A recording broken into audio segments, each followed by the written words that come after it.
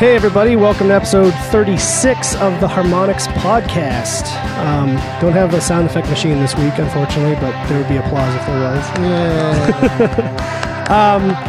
Yeah. It's a one-on-one this week. It's me, face to face. Yeah, face to face, head to head, and I'm joined by Kurt Davis, one of our esteemed co-workers here at Harmonix. Hello. Kurt, I wanted Kurt to come on the show for a couple of reasons. You are an encyclopedia. You're a walking encyclopedia of music. Yeah. And also your band, The Conks, just played their final, quote unquote, don't know if you want to use this word, retirement show. Yeah, that's true. This past weekend. So I think that's a lot of stuff to talk about. My encyclopedic knowledge of music. Yeah. So we've been doing, I actually wanted to participate in the hardcore one and the ska one, but I didn't get around to it. Yeah, you're a busy man. Yeah. Speaking of that, was your first band a hardcore band? Yeah, I mean, for lack of a better term, I mean, at the time when we started out, we were a punk rock band. And then sort of that was when the transition between punk rock and hardcore was sort of going on. So we got much faster. So we were sort of a punk rock band that played really fast. And we got put out on some compilation albums and Midwest hardcore comps and stuff like that. Right, so, you're out in Indiana. The Repellents, yeah, that was nice. Yeah. Now I had a debate with someone after we put out our hardcore podcast, saying like, who even calls it hardcore? Well, since when is it called hardcore? It's just punk.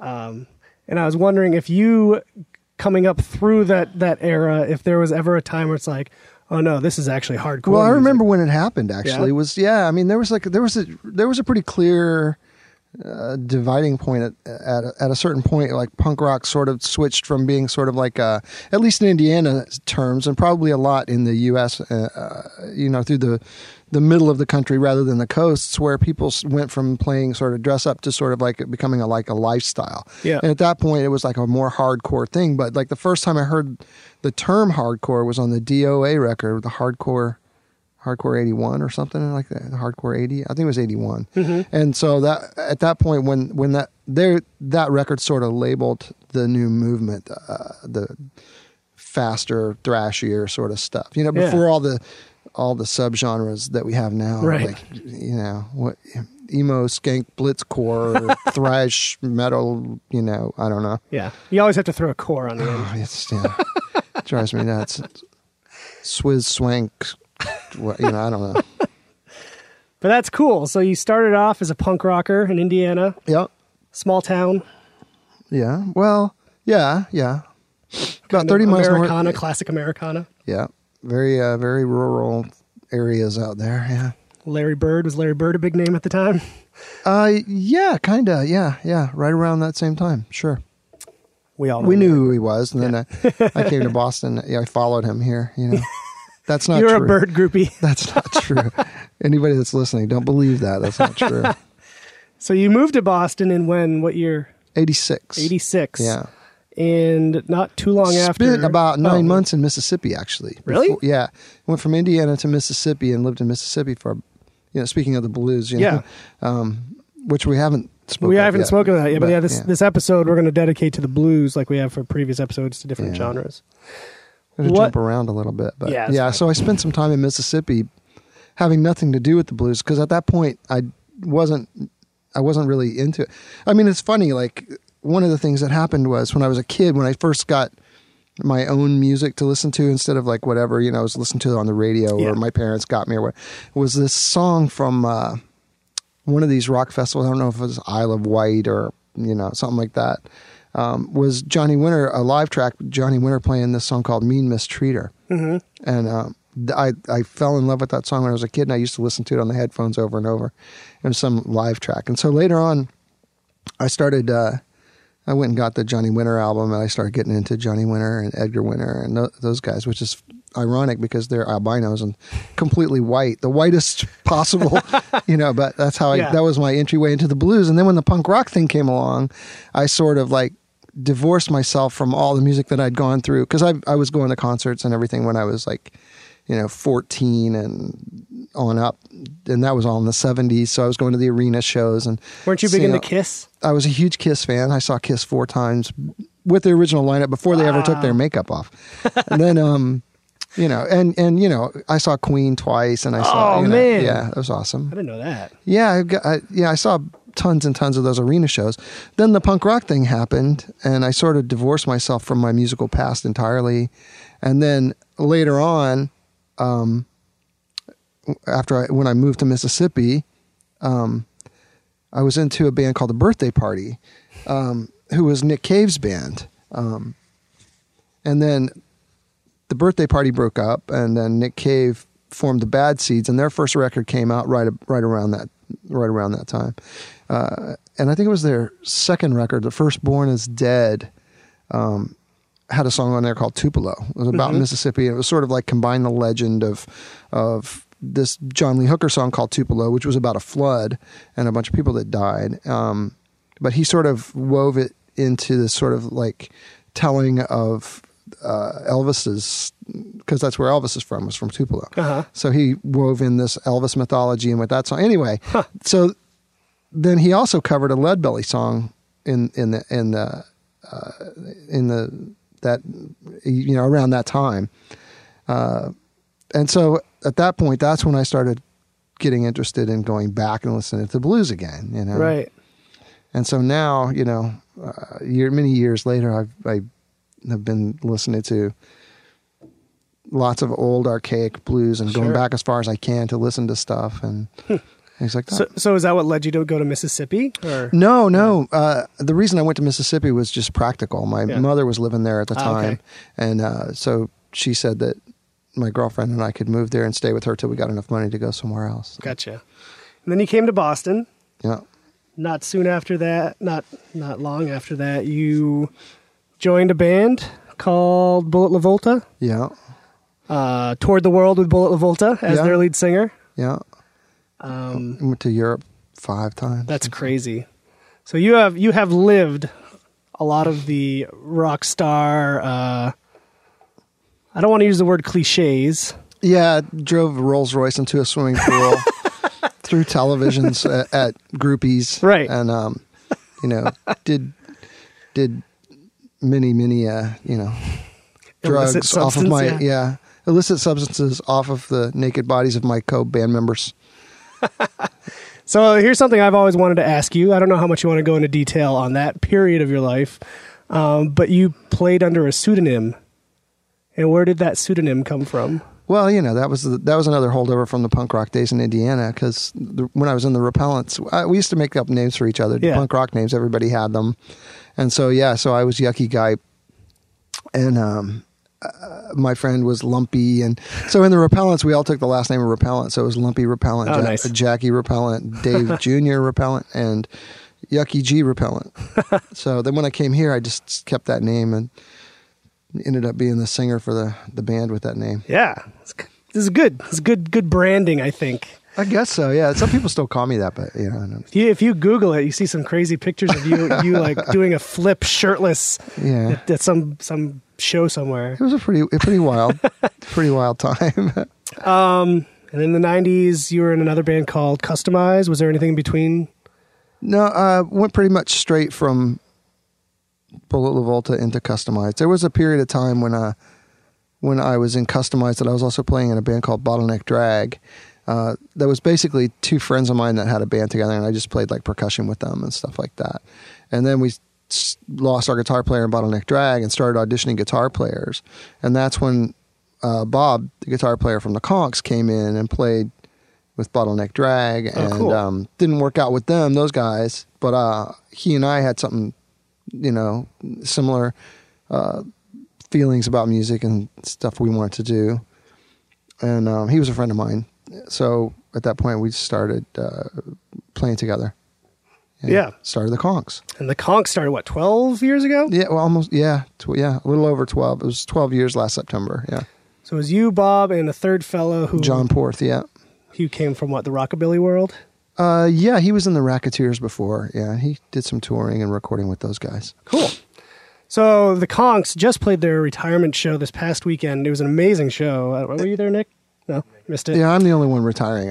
Okay. So it's my retirement show. It was the Davis Conchs' final retirement show, though. Yeah. Yeah. What'd you think of it?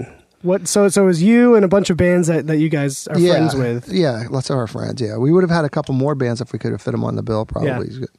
But yeah, I don't know. It was a great night. It was a lot of fun, and it was a big blur. There were a lot of people there, and, you know, lots of hugs, and, you know, hey, how you doing?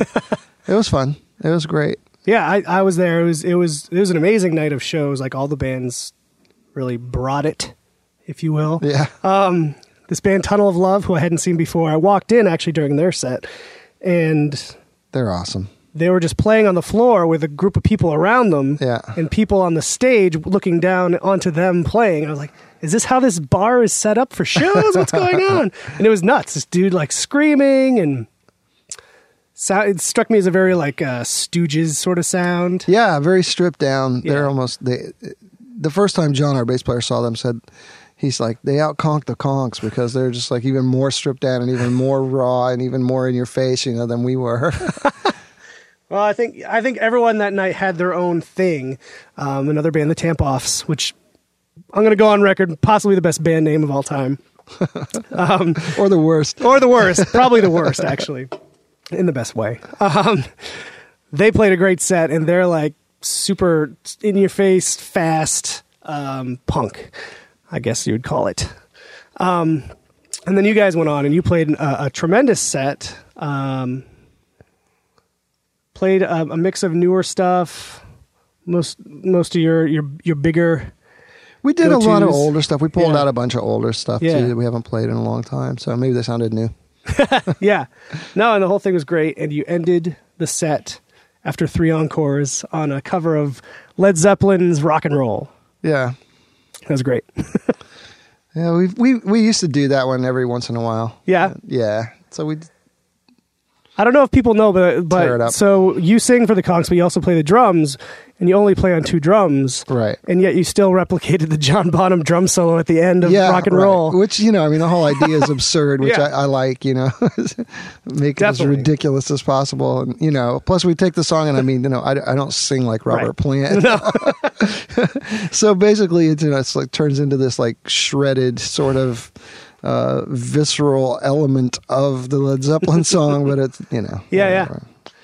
Well, what I've always thought was interesting about you, Kurt, is you've lived through the Boston music scene for almost 20 years, over 20 years. And from my experience with so many people who have been in the Boston music scene for like an extended amount of time, like that's all they talk about, like how great the scene was, and this band and that band. And you seem kind of over it. Like what I loved about the Conchs is it wasn't about like hanging on to any sort of nostalgia. It was like just stripped down rock and roll. It wasn't about like. Well, I think there was a clear idea that when we started the band that we wanted to pay tribute to our influences, but at the same time not sort of be like a genre band, you know. Yeah.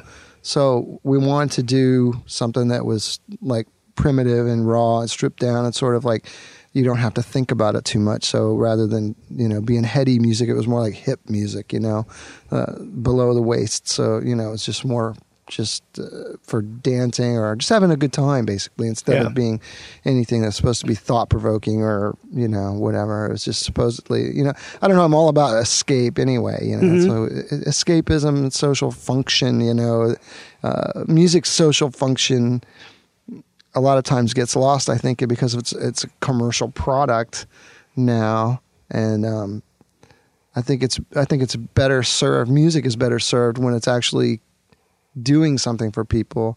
Like I was thinking about this, right? I've been reading all these old punk rock books and interviews and stuff like that. And there was an interview with Mick Jones talking about the Damned, and he was like telling them that, they should be about something and their songs need to be about something and they're just about having fun. And then, then I read an interview with the Damned. It wasn't in retaliation. It was just, I was reading these at the same time. And the people that were interviewing the Damned, one of them made this point, there's one Damned song where the lyrics are no crime because there ain't no law, no cops left to mess you around, and there's political statements in there, even inherently, even if they're not intended to be political statements. You know what I mean? Like the actual attitude of the band it subjects to a cultural change, and it telegraphs that very clearly. That you either are on this train or you're not on this train, and and they're moving down the line anyway. So I think that's political anyway, and I think like anything that's got too strong of a message to it ends up dating itself pretty quickly, at least for me. Totally, yeah. Something that's more open-ended and something that doesn't have such a clear-cut diameter, something that's not so clear-cut just lends itself to a little more being more open-ended, Yeah. Not that I'm against, no. Like the Dead Kennedys are great, and I like that stuff, but, who knows who Pol Pot is now? You know what I mean? Really, And actually, you should know. I mean, people should know. And it kind of transitions from being topical to being sort of a history lesson, depending on right. And I think all music's like that. And I think one of the most interesting ways to learn about history is through music. Yes. And a great transition into talking about the blues. Right. Exactly. Yeah. The blues is you could take pretty much any type of rock nowadays and trace a pretty bold line back to certain things. Well, basically, it wouldn't exist with rock and roll would not exist if it rock and roll, country. Well, country and blues and jazz all sort of in their very early stages shared a lot of commonality because it was because of the culture, and that's what I was saying earlier about the culture. Music being a byproduct of the culture rather than a product or something. So all those things they shared a lot of stuff. I mean, I think the blues came late in the 19th century and jazz developed more early in the 20th century. But they shared similar influences with the spirituals and the field hollers and the stuff like that. But I mean, one of the interesting things also about the blues is that it sort of came as a byproduct from slavery. And after slavery was over, then the black people that worked on the plantations and stuff like that had, juke joints on the plantations, and then they would go and play music and gamble and drink at night and stuff like that after they'd worked hard. Yep. And that's another place where, and then the church on Sunday, then that music that brought in the real roll to it, and so all those things sort of conglomerated together. Then if you move all those sort of influences and you take them down to New Orleans, where you have, a French, European culture clashing with it, French music and the Arcadians and everything that are down there, then they're playing with horns and everything, like doing, marching bands and everything. They started playing flourishes and started improvising and stuff like that. Yeah. So that became jazz. It's an interesting way to look back in history and see how these things developed, where they came from, and all that. Yeah, that's what I was saying on last week's podcast too. Just like when we were talking about ska, like tracing whatever reggae back to ska, and then ska back to the blues, frankly. Right. But that's like I said then. As some people like comic books, I like music history, like what's the origin of this? What's the origin of that? Because like I think like most or a lot of high school students or whatever, you get into like Led Zeppelin. It's like, oh, this is awesome. Right. So they're playing like an electric blues. Like what's this from? And you start like finding, so it's like, you know, like a lot of their songs are covers. You're like, what is the original of this? And you go back and try to find it. It's way easier now with the internet, actually. I think. Right. To trace these songs back and then back to the original artist. And maybe that original artist isn't really the original artist. You trace it back to the real. Exactly. That's really true. Yeah, because a lot of it was passed down, just it was developed as like a, you know, just freestanding something that people would improvise over later and create their own words for the same tunes and stuff like that. But it hadn't been formalized, you know, at that point when it was developing. But like Led Zeppelin, the interesting thing is like you listen to like a Robert Johnson CD or something like that, and then you hear this lick and you're like, oh, you know, you thought Robert Plant was the one that came up with Squeeze My Lemon, you know? Well, no, it's been around a long time, you know. But, or Backdoor Man. Yeah, right. And all the and also you like those medicine shows, you know, because the medicine shows were really important because what happened is then it was people were traveling.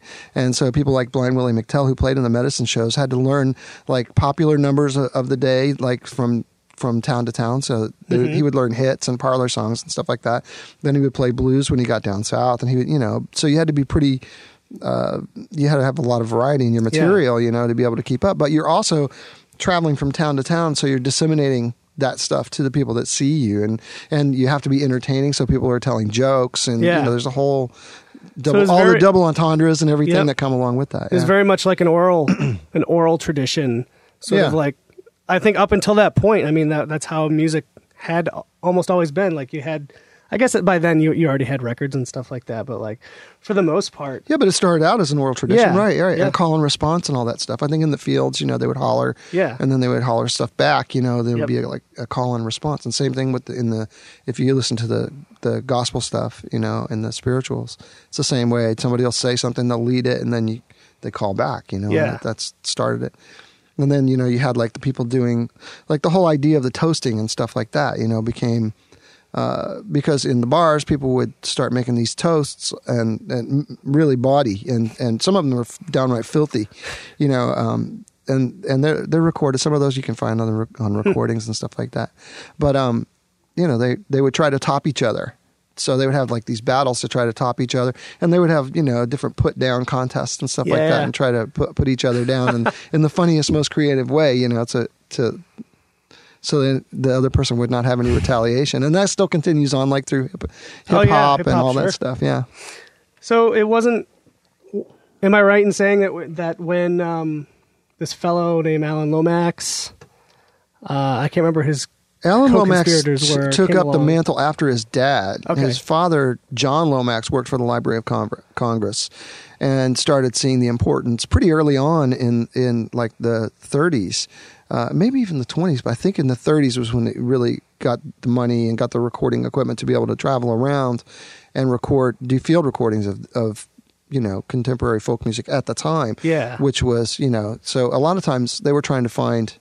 And he was, you know, for the Library of Congress, and then he started taking his son Alan Lomax on with him later, and then Alan spent his whole life collecting those songs as well. Yeah, and actually traveled all over the world. That's so crazy. I think that's one of the coolest things. I think like so much music today owes itself to this. I mean, this guy he didn't create the music, but he recorded it. They owe themselves to this guy who like took it upon himself to go out and record all these individuals who people would otherwise have never heard of. All over, right. Yeah.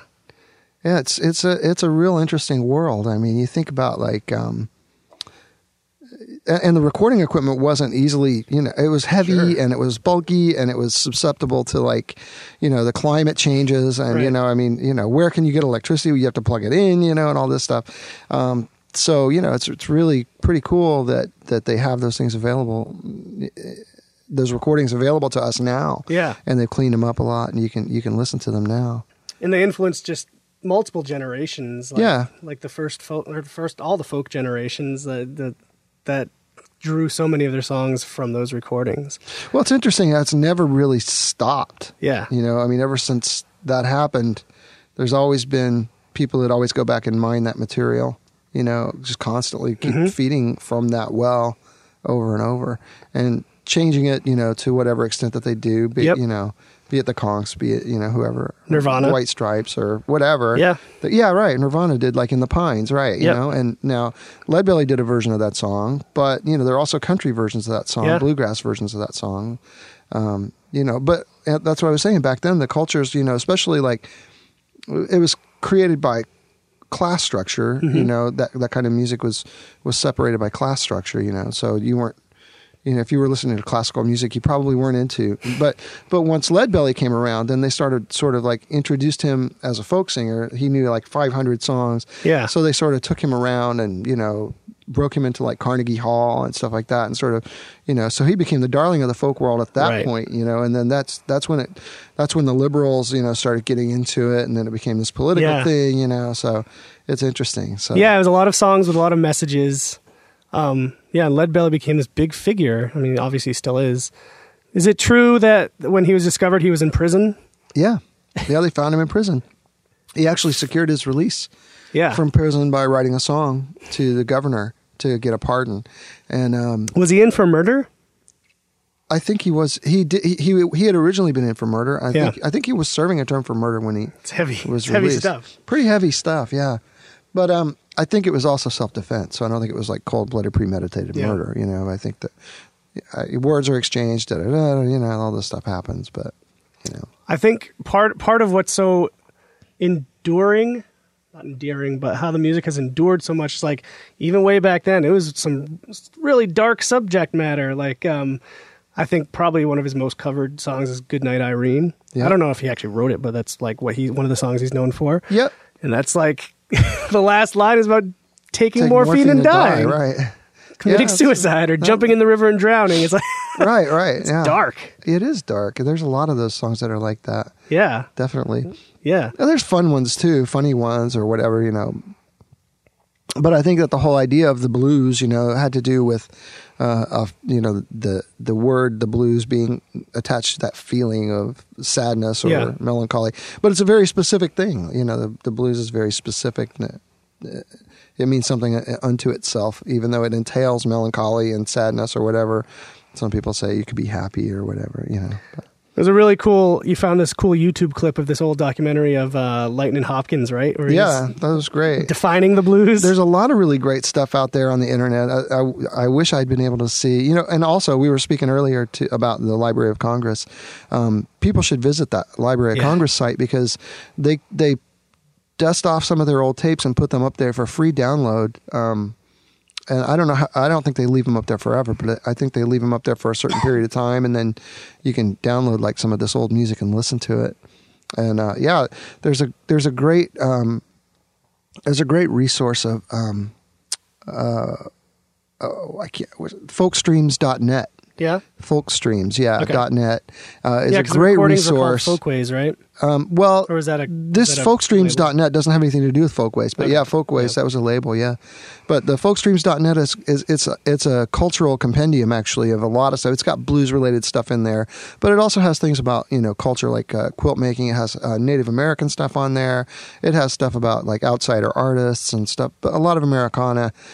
People that fish with their hands in the bayou under the rocks and stuff like that. Crazy stuff like that. Yeah. So you have folks like Leadbelly, and then you have Robert Johnson, who we mentioned earlier. Who I guess where Leadbelly was kind of considered more of a folk singer. He's a blues man too, but Robert Johnson is kind of like the epitome of the classic blues man. Yeah, right? I think he's emerged over time as being, sort of the figurehead for Delta blues. Delta blues, that's what I was looking capitalize it for, with a D and a B. Yeah. But, he didn't, he had the whole story with like making the deal with the devil at the crossroads. Right. All that makes for good copy. Totally, suppose, yeah. and good for mythology and stuff. Good stories. Also, he's great. Yeah. I really like Robert Johnson a lot. But he was like one of the people, it's important to understand that he's one of those people that sort of streamlined the form, so like there's a lot of songs that you can draw a direct parallel to that were recorded that he listened to and then made his own versions of them and stuff like that. Songs by Son House and songs by Skip James and songs by Leroy Carr and others. Charlie Patton. There are songs that some of those artists did that he directly took his songs from, but he streamlined them to a form that's it's easily digestible to a casual listener. I think it sort of solidified a way for it to move forward once other people heard him play it that way. So like he influenced Muddy Waters and Elmore James, who then, when the big surge from the South, everybody started moving north to get the jobs up in Chicago, and the train line started moving up there. So there were all these stops along the train lines. There's like St. Louis and Memphis, and then, you get up to Chicago up north, and that's when the Chess Brothers started recording Muddy Waters and Elmore James. Well, actually, Elmore James recorded in Mississippi first, and also Sun Records, started out as it didn't start out as a blues label per se, but they started out recording blues guys and then selling the recordings to other labels. Yeah. Then Sam Phillips decided, well, if I'm recording this stuff and sending it out, why don't I just cut out the middleman and just make my own label and start recording my own music and putting it out myself and distributing it? So then you got Elvis and Jerry Lee Lewis, Johnny Cash. Yeah, Jerry Lee Lewis and, Roy Orbison, on and on. But he was the first guy to record Howlin' Wolf. Was that Memphis? Nashville? That's Memphis, yeah. Yeah. Nashville? I can't remember. Maybe it is Nashville. That's in Tennessee. And it's interesting that you mentioned chess, because that sort of bridges it to rock and roll, because Chuck Berry was a chess artist. Right. Started more in the Bo blues. Diddley, too. Yeah, Bo Diddley. And then kind of created rock and roll almost, arguably. Right. No, that's definitely true, I think. Chuck Berry, I wouldn't call him the first, but he also streamlined and created a certain form but he took a lot from country music, Chuck Berry did. Sure, a lot of the string bending kind of stuff, and the twang in his playing, comes a lot from the country stuff. So it's interesting how much, I think a lot of times we have this perception that country music and blues are very separate things, but there's, Jimmy Rogers, one of the first great country stars, sang blues, and he yodeled, in those songs and stuff like that. And that's, you can probably still people doing that now, and oh yeah. If you listen to Hank Williams, whether you want to define it as the blues, what he's singing is definitely the blues. They're all some sad songs. Yeah. Right. And he definitely, that he was listening to some old black guys singing, Yep. Yeah, and so I think Chuck Berry's interesting because apart from creating rock and roll and all that followed, what I wanted to bring back to the punk thing is punks, like you said, they were trying to because at their beginning, Led Zeppelin was at their height, and bands like Led Zeppelin, who were like this Eric Clapton, Cream, or whatever, Derek and the Dominoes. That's this electric blues, kind of overblown long guitar solos, and they hated that, right? But punk rock is all Chuck Berry riffs and chords. It's 3-chord. You think so? Well, I mean to begin with, you look at it ended up being sort of fast rock and roll, right. So I always thought that was sort of ironic. It's kind of ironic. I think that I think that the punk thing was sort of trying to get rid of the overblown, really long, drawn out songs. Sure. And that was a very hippie thing. That was a very drug related cultural thing. It's listen to this band play this 25-minute song. It was an awesome experience, and I can totally see that. Go with it, go for it if that's where your headspace is. Go, But at the time, when punk was coming along, it was time. You wanted something more modern. You wanted something that was gonna. But also, punk also is very strongly derived from glam rock. And glam in England, particularly, glam was sort of this throwback to rockabilly in many ways. It was like space age rockabilly or something like that. So, and rockabilly, comes from rock and roll, which comes from the blues again. Yeah. But there's a big era of in the 40s, very very pre rock and roll, of the jump blues stuff that is very necessary in the equation, and that sort of comes from the boogie woogie thing, which sort of comes from ragtime. How would you define these things for people who don't know? Well, Boogie Woogie. Boogie Woogie is like, you know, More dancey. It's that stroll, you know, Yeah. and it's like, I think it's like a 12 bar, 8 bar or something like, I don't know. I'm not a musician. I've been playing music for a long time, but I'm not a musician, so I don't know, you know, but I know it when I hear it, you know, but you know, it's that Boogie Woogie thing that evolved into, you know, dance music in the bars and stuff like that. And so, you know, you have like Big Joe Turner and all those guys, Wynonie Harris, the big blues shouters, you know, like in the 50s and the 40s that really sort of set the course for rock and roll. And then people like Little Richard, you know, who were there, you know, I mean, when he, you know, like right now, it's easy to see Little Richard and people see him and they, you know, hear him go off, and it's easy to sort of dismiss him as being like, oh, it's that kooky sort of guy with the wig and too much makeup. Right. But he's the real deal. Yeah, you know, totally. I mean, if you draw a line, you know, there's a big explosion, and Little Richard's right there, the cause of it. You know, he's probably one of the greatest rock and roll. Well, not probably. He's probably the greatest rock and roll singer of all time. You know. Yeah. And not to take anything away from Elvis either, because I think it's attractive as time goes on to not be able to see things in context and to be able to try to dismiss these people like Elvis. You know, people see Elvis as being like this, you know, the chubby guy in a stamp or whatever, or the dude that's, you know, that's stuffing himself into a jumpsuit in Vegas, you know. but really, you know, Elvis was the first guy to do that, what he did, you know. The rockabilly probably wouldn't have existed without him. He created this thing, you know. I mean, also super important in just rock and roll in general and getting that to the masses. And you know, he comes right from the blues too. Yeah, you know? Well, he's interesting too. He's also sort of the first figure in white people co-opting this music that was mostly a black culture, right? And bringing it, you know, to the white world. Yeah, and he was getting airplay on different stations. Yeah, you know, black stations and playlists for the white countries too. Yeah, so that's pretty unusual at the time. Yeah, I think that's interesting. So he did that, and that's sort of how he formed his career. And then in the '60s, you have like the British kids growing up with these blues records, also all white, and like realizing how badass this music really is. Right. You know, like rocking it up, pepping it up. And those guys, you know, I mean, a lot of times the British, you know, they really take things to heart.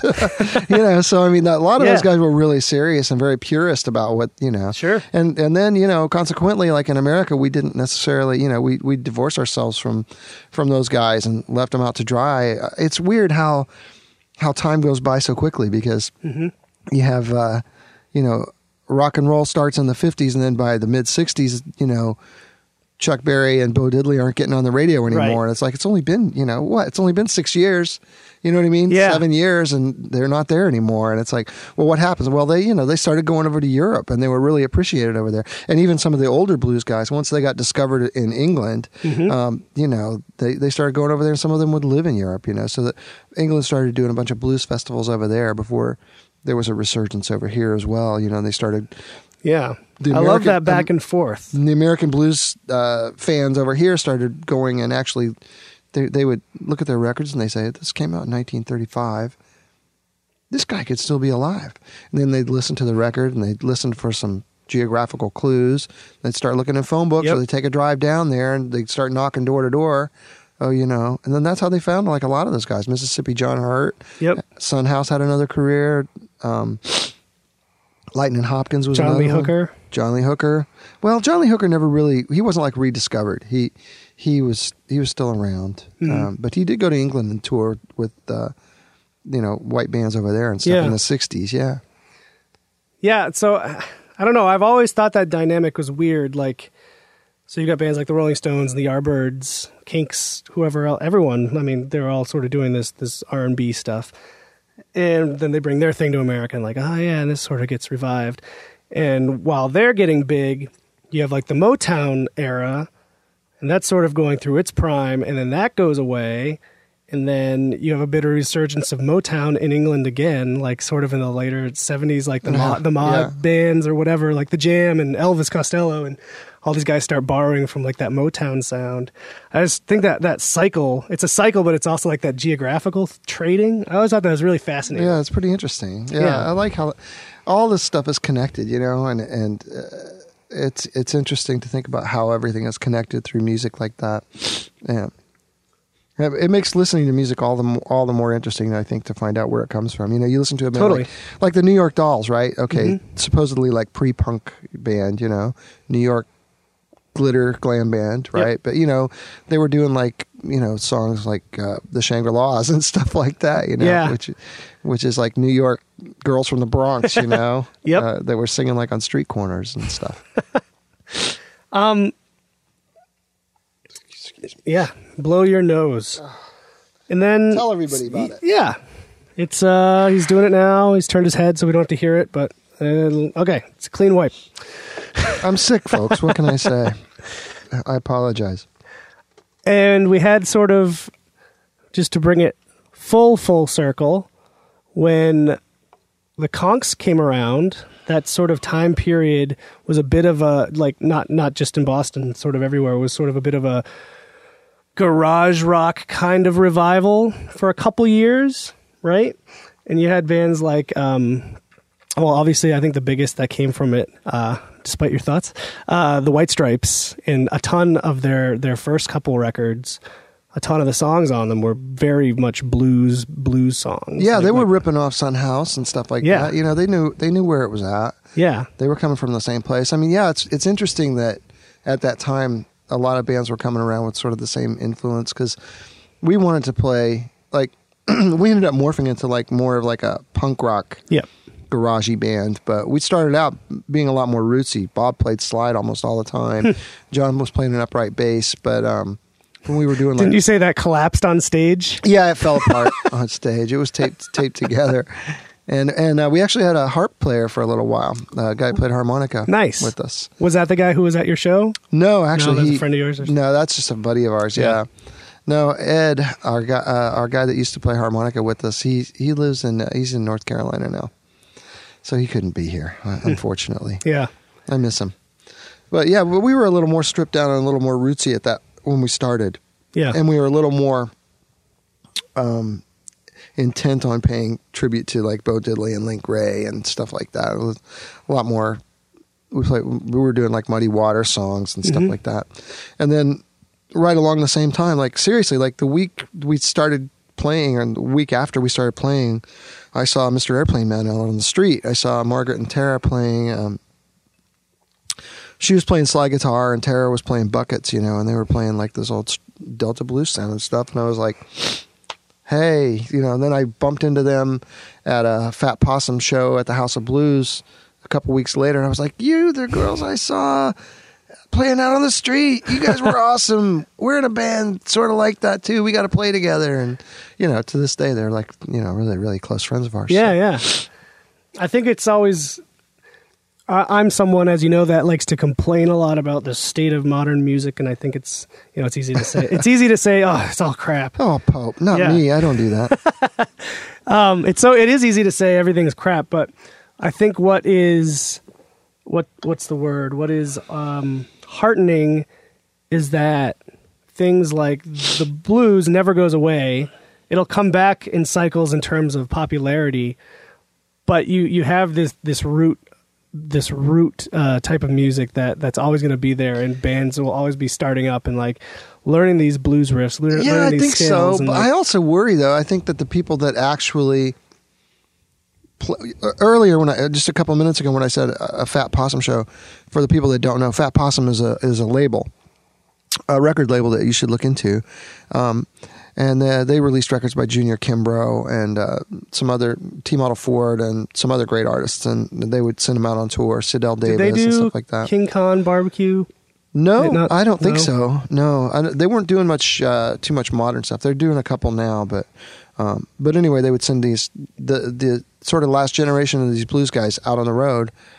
And I think that, even though Junior Kimbrough's son, I think, is still playing, and some of those guys are still playing. I think that, the real down home, like real authentic blues stuff is dying. Sure. Yeah. People are learning the form. People are learning, but people are learning the 4 and the 12 bar, the 8 bar, phrases and stuff like that. I suppose, nothing wrong with that. I'm not saying. Yeah. I suppose the argument could be made, not by me, but I think it could be probably made that what the blues was in its time is still happening. It's more in like hip hop. I think that argument could be made. Oh yeah, there's definitely similarities. I mean, I think a lot of where it comes from has to do with sort of wanting to transcend your environment, and you want to. That's why people brag. That's why people like to go out and spend all their money on a Saturday night and feel like they're rich, you know? And I think that's where all that stuff comes from, Sure, like you said, like there are Lead Belly songs that's just about that exact topic. And, how and what a badass you are, or, somebody else, isn't worth doodly squat, Yeah. Whatever. I think that's probably always going to be that way. But I think, I think people... I mean, the good thing is that the music's always going to be there for people to go back and listen to and find and discover. And, it's there forever now, which is great for little white kids that grew up in the Midwest like me, Yeah, like I was telling you, I went to the Smithsonian recently to the American History Museum, and in the gift shop they have stacks and stacks and stacks of all these records from those field recordings. Yeah, there's more than you can ever listen to. Crazy, super specific, like it was like... swamp bluegrass played by 12-year-old girls. Like it's so specific and just like this wealth of music. Yeah, I've got like tons of that stuff. And this is like, I always find it really incredibly rewarding and also surprising that no matter what genre of music that you decide that you want to like investigate, there's an endless supply of it out there. You want like 60s garage music. You can collect those records until you die and not have them all. Right. You'll never hear them all. Punk rock from the 70s. It's like forget about it. You're just not ever going to come to the end of it. And those old blues guys, man. Every time you think you've heard the last, the last dude beating on a piano in a rugged, dirt floored room. There's more. Yeah. It's more and more and more, and it's like that with everything, And now the way culture is, with all the technology being so available to so many people. I mean, imagine what's going to happen in the future. Right. There's geniuses out there that are making ridiculous music right now that we'll hear later, and it's either going to be totally, totally awesome and blow your mind, or it's going to be so absurdly, outrageously, outsiderly ridiculous that it's going to be awesome. I can't wait to hear those kind of things, because it's there for everybody. Sort of like Bob Log.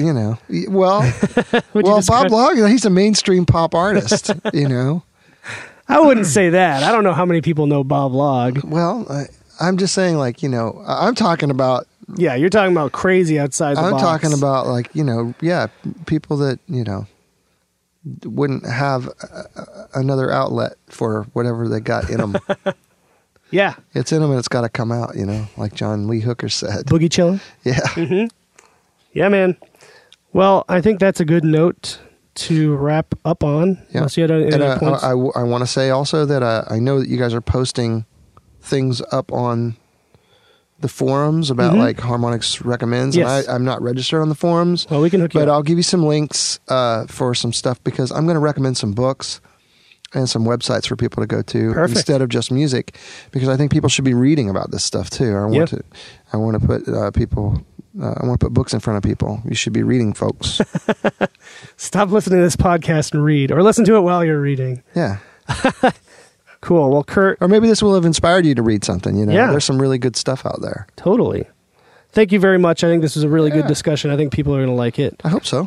Send us your comments, everybody. Just a quick bit of news where I'll go through the upcoming DLC. Feel free to comment if you want, or we'll just blast right through it. So today that you're listening to this, or the day that this podcast comes out, even though we record it in advance, it's not a live stream, is February 11th. And as of today, we've just put out a pack called the Valentine's Duets Pack, or I think it has an even sillier name like the February Heartaches Pack or something. But now that we have Rock Band 3 with Harmonix, we hadn't really taken advantage of duets in music, and we can do that now. So we put out a pack of duet songs that are really kind of really stupidly fun to, like, more fun to sing than I thought they would be. It's kind of going back to the karaoke roots of Rock Band here. But the track list is Animotion's Obsession. Which one is the song? Oh, yeah. Obsession is the song. Animotion is the band. Okay. You know, one of those 80s synth bands. B.O.B. with Haley Williams, a song called Airplanes, which I didn't know what it was. And then I listened to it. I was like, oh, of course I know what that is. You'd know it too, just from like, it's everywhere. It's everywhere right now. It's popular. Bonnie Tyler's Total Eclipse of the Heart, which is a karaoke go-to for every time I've ever gone to karaoke. Human League's Don't You Want Me. Lady Antebellum's Need You Now. Meatloaf's Paradise by the Dashboard Light, which is, at this point, a classic. And Stevie Nicks with Tom Petty, Stop Dragging My Heart Around. So you can buy that now. And then our next... Oh, wait, did I say that today is the 11th? Yeah, oh, yeah, I did. You did. Right. Oh. No, that's right. Today will be the 11th. So that's actually all I can announce right now. Math is hard, guys. You're a pro. I hate we have to record it a week ahead. It's so confusing. So that is it for our DLC announcement. I can't say the next one because we're not to that point yet. But enjoy those songs. It's a secret. They're really fun. And stay tuned. Hope you come back 2 weeks from now for our next episode. We're going to talk about klezmer. Sure, we'll talk about klezmer. Talk about clogging. Oompa bands. Yep, polka. So thanks for listening, everybody. Kurt, thanks for coming. Check out the Conks online. They might not be playing shows anymore, but you can still buy their music and support their children. So the Conks, as you might know from Rock Band, we have one of their songs. But great stuff. I believe the podcast will be bookended by a couple of Conk songs. So enjoy, everybody. Thanks for listening. Shake, baby.